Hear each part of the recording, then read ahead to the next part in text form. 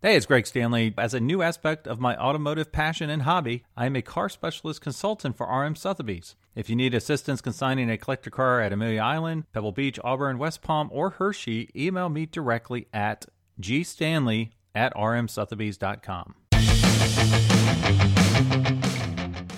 This is the Collector Car Podcast, the home for the auto enthusiast. Join Greg Stanley as he applies over 25 years of insights and analytical experience to the collector car market. He will interview the experts and throw in some fun stuff as well. Today we have a great guest, Evan Schoen with RM Sotheby's. Evan, how you doing today? Doing great. How are you, Greg? I'm doing great. Thanks for joining us. Well, today we wanted to talk a little bit about the Shift Monterey online auction that's occurring right now. I know we have a lot of cool cars online right now. What are some of your favorites? Well, it's the ones. A couple that are my favorites are actually cars that I consigned, and they're my favorites because perhaps I know so much about them. Right. The first one that comes into my mind is the Porsche 916. It is a car that I've been following and passionate about for many years. I've personally owned a Porsche 914-6 since the early 90s, and still have one in my garage today. It's always has been and always probably will be one of my favorite cars to drive. It's just super light, very well balanced. It was a great car back in 1970. It's a great car today. So the 916 is the evolution of that car. Right. Okay. Yeah. Now tell us the difference between the two. So the 914-6 that has the 6 on the back, correct? Correct. The original 914-6 has had a 2-liter, a 6-cylinder 2-liter, and the 916 has a 6-cylinder 2.4. They made some other additions or changes. The coachwork in the car is much more extensive. They're fixed roofs versus the Targa style roof that's in the 914 and 914-6. They made, they're insulated. They're much tighter setup with relative to chassis structure, the fortitude of the chassis. And they're just super rare.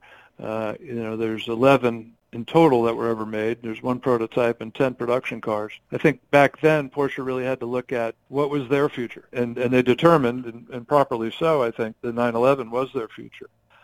This is a car that can certainly perform right alongside a 911, and maybe I'm biased because I love to go around turns, but I think it might be a superior platform being mid-engine versus rear. However, they did make that choice, and the 916, it really looked like it was going to be, if they went to production with it, sort of 1.5x of what the cost of a 911S would be.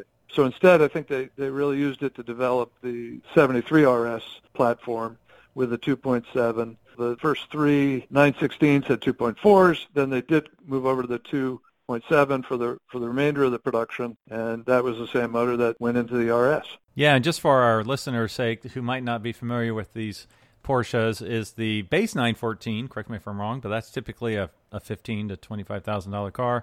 The 914-6 can hit up to $80,000 to $100,000, and then the 916 is $900,000 to $1 million, correct? Yeah, and I think you're being conservative, but yeah, there's some examples of each that have exceeded those estimates. But generally speaking, that would be a fair appraisal of the market. I know that Brutus, the prototype, 916, which was unique in its own way with a much bigger engine and a few other things. I think that sold for just over $1 million this past spring. I know of a private sale that occurred at $1 million, or right about there, maybe just a little bit more of a 916 that resides here in California. And so, yeah, that appears to be the market today. Where it goes from here, I don't think anybody knows for sure, but you could make a case why it's a positive outlook or a positive horizon.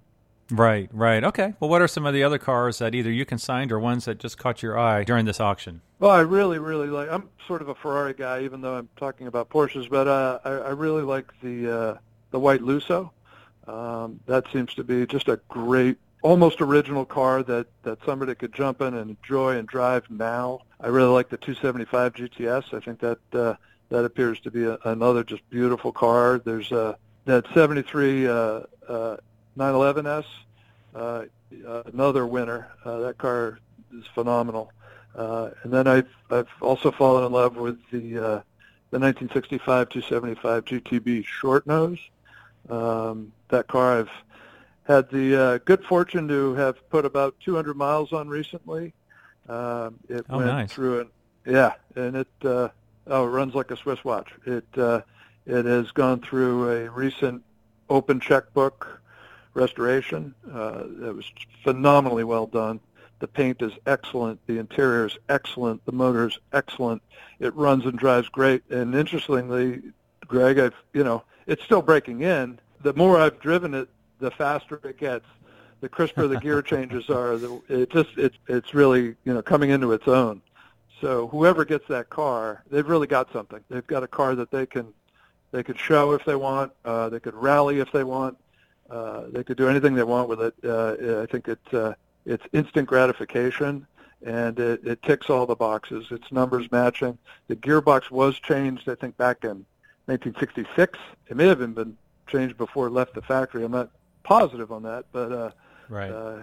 Just a great car that, again, somebody can take on a 1,000-mile rally tomorrow, or they could show it the week after, or both. Right, yeah. Okay, so you touched a little bit on some German cars and some Italian cars. I do know there is some American muscle in there. I saw a really nice 66 427 Corvette, beautiful, I believe it was type of maroon color with tan interior, then a 65 Shelby GT350, which is one of the most iconic Mustangs of all time. Are there any American muscle cars that caught your eye, or just American U.S. spec cars that have caught your eye in this sale? Believe it or not, I really like the Chrysler 300G. I think that those cars are sort of, it's my observation that not everybody knows how great those cars were. So that's kind of the one that has caught my eye. I think there's a pretty good Duesenberg in there as well. Yeah, there's a very nice Duesenberg. We have a really cool VW van, the Hang Glider Transporter by Pete Brock. Now, I watched this on Jay Leno's channel a couple months ago, and I guess Pete Brock was a big-time hang glider, so he made a custom van just for that purpose, which is also in the sale, which is kind of cool. The last car I'd like to mention is one that I have personal experience with, and it's a fairly new car, and I think it speaks more to the future trends of the collector car hobby, and that's a 2000 Acura NSX-T. This was a pretty cool one because it's one of 21 in Monaco Blue that's doing really well. Are you seeing a transition from one generation to the next? Absolutely. In fact, for years I had a 97 NSX-T, and I'll never forget, I bought it for $37,000. I drove it for 3 years, and I sold it for $37,000. Nice. And which is, that most cars you can't do that with. And I drove the wheels off of that thing, and I always, commented, it's a Ferrari when you want a Ferrari, and it's a Honda when you want a Honda. Super, super reliable, very well-engineered car. I love them. And I remember when the original NSXs came out, we were able to, I belonged to the Motor Press Guild at that time, and we would test all of the new cars at Willow Springs every year. We'd have 2 days to basically play. And that car back then was very, very special. And I actually remember after that I went to work at Lamborghini, and we had an NSX at the factory. Lamborghini had bought that car for a reason. Right. They were looking very, very closely at that technology back then. And it's, again, still just a great, great, great car. And I think that in the case of the NSX, it finally just got to the point where enough people that loved them, they fell into the right hands over time, and that market firmed up. There was not a lot of excess inventory that began about a couple of years ago, and they continue to do well. Very usable. But yeah, there definitely appears to be a much younger audience. I think that a lot of the online platforms, or the fact that there are online platforms that are so accessible to everybody, all you need is a cell phone, and you can read and download content and feel part of a culture, a car culture. I think that now that it is so accessible to everybody, to young engineers, to young, people, kids coming out of college, and it's motivating. If you're a car guy or a car girl, and you see your future in front of you owning a specific car, whatever it is, it's motivating and it's attainable. So yeah, I'm seeing a lot more energy in that segment of the market, and of course it is newer stuff, and that makes sense. What were you looking at or dreaming about when you were in college or when you were in high school? And that's always been the case. That's years ago it was 57 Chevys, then it was mid-60s Corvettes, and on and on. What is your dream car? So the dream cars, the audience being younger, their dream cars are newer cars. I really like what's happening to a lot of the special German cars, the AMG cars. There's an E60 in the auction that's exceptionally good. Those are super, super rare cars, and they're popular. And they're popular with people in their 30s. They know what they are. They've taken the time to study and learn about them. They realize how special they are.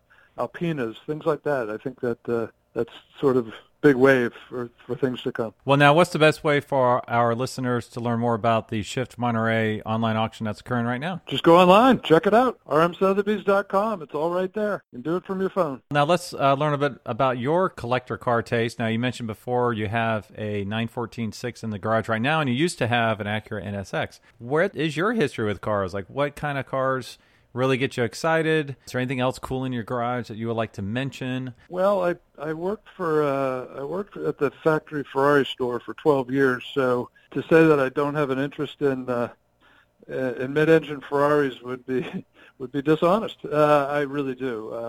I'm a big fan of the 430s, the 360s, the 355s. I love 550 Maranellos.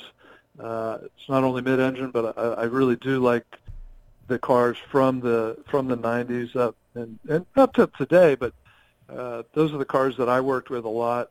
I have a 430 Spider currently, which I love. I dream about getting a 16M.